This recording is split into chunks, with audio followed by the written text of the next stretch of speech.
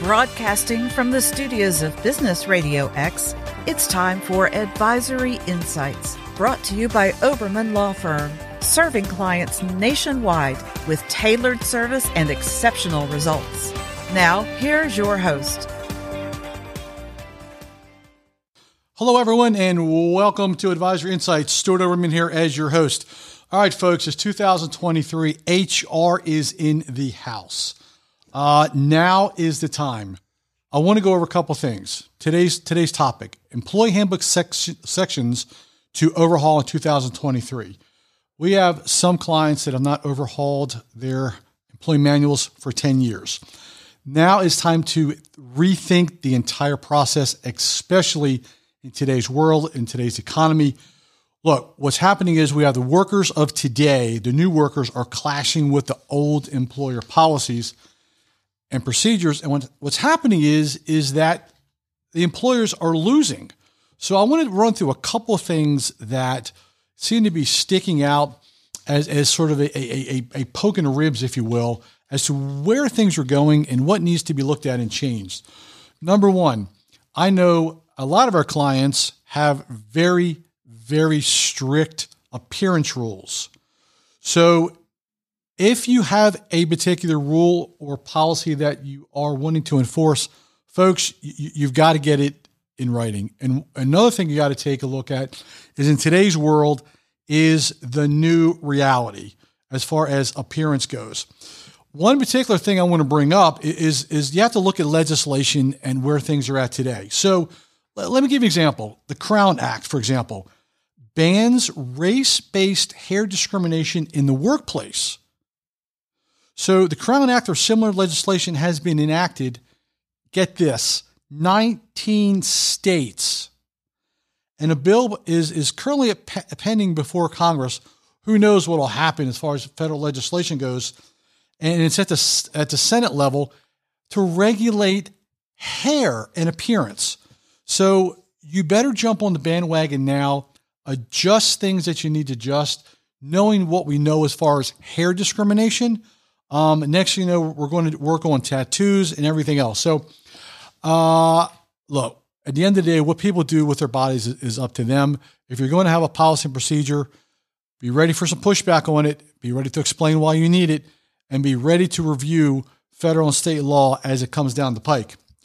Let's take a look at number two, the work arrangements. Folks, we're in a different world. We're in a hybrid workplace. Our communications have changed. Our performance has changed.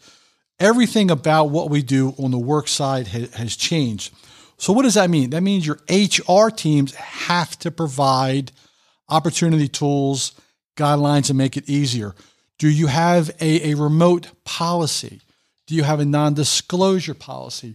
Are your employees working with sensitive data along with the same computer that they're using for their kids' recreation facility and baseball teams? So you got to look at all these things now. Another area, huge, technology. So policies have to outline technology and how the company's handbook should be remote, workplace. You know, does your technology require multi-factor authentication for employees to use their own devices? Your data, your confidential data that could literally sink you as a company is now on your employees' cell phones. What do you do if the cell phone is lost? What do you do if the cell phone is hacked? What do you do if data is lost? What is the policy and procedure for that? Does your company provide the cell phones? Does your employer or employee have an automatic shutdown and wipeout on their cell phones if you lose it? So I think you've got to address safety and technology concerns along with security now as the technology grows and as the workplace becomes blended between work, play, and family. One of the things we're looking at now is sick leave. And there's a lot of discussion regarding this.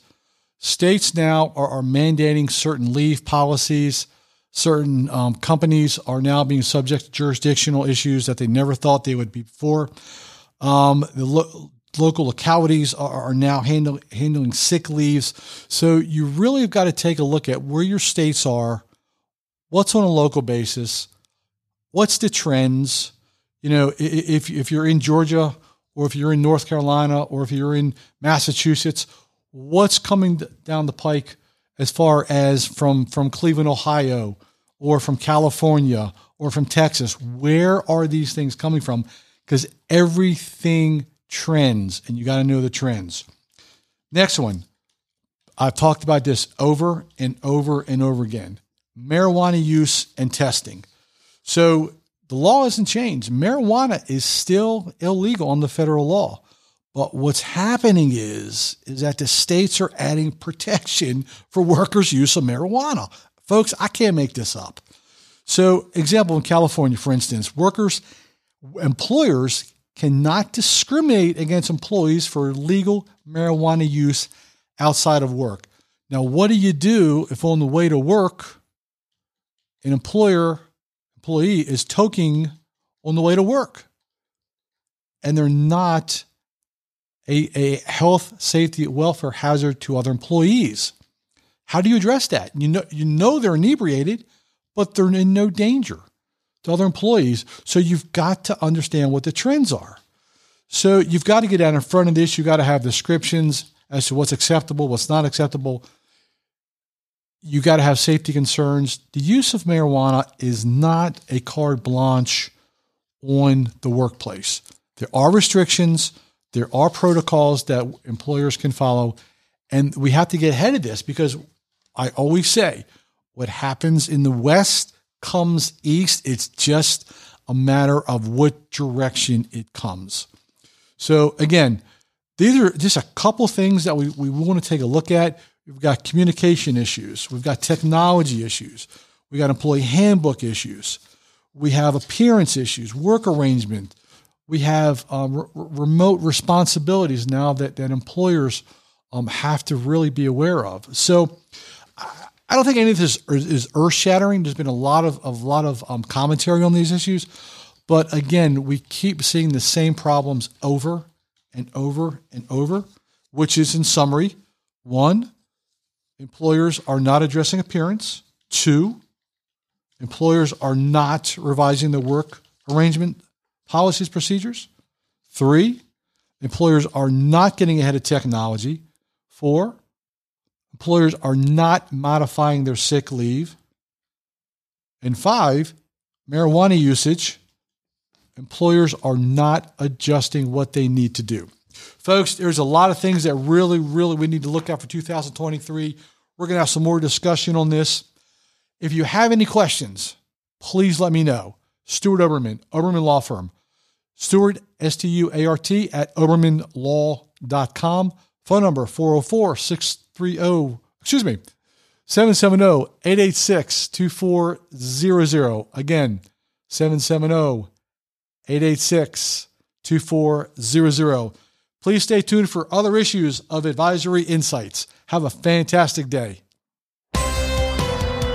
Thank you for joining us on Advisory Insights. This show is brought to you by Oberman Law Firm, a business-centric law firm representing local, regional, and national clients in a wide range of practice areas, including healthcare, mergers and acquisitions, corporate transactions, and regulatory compliance.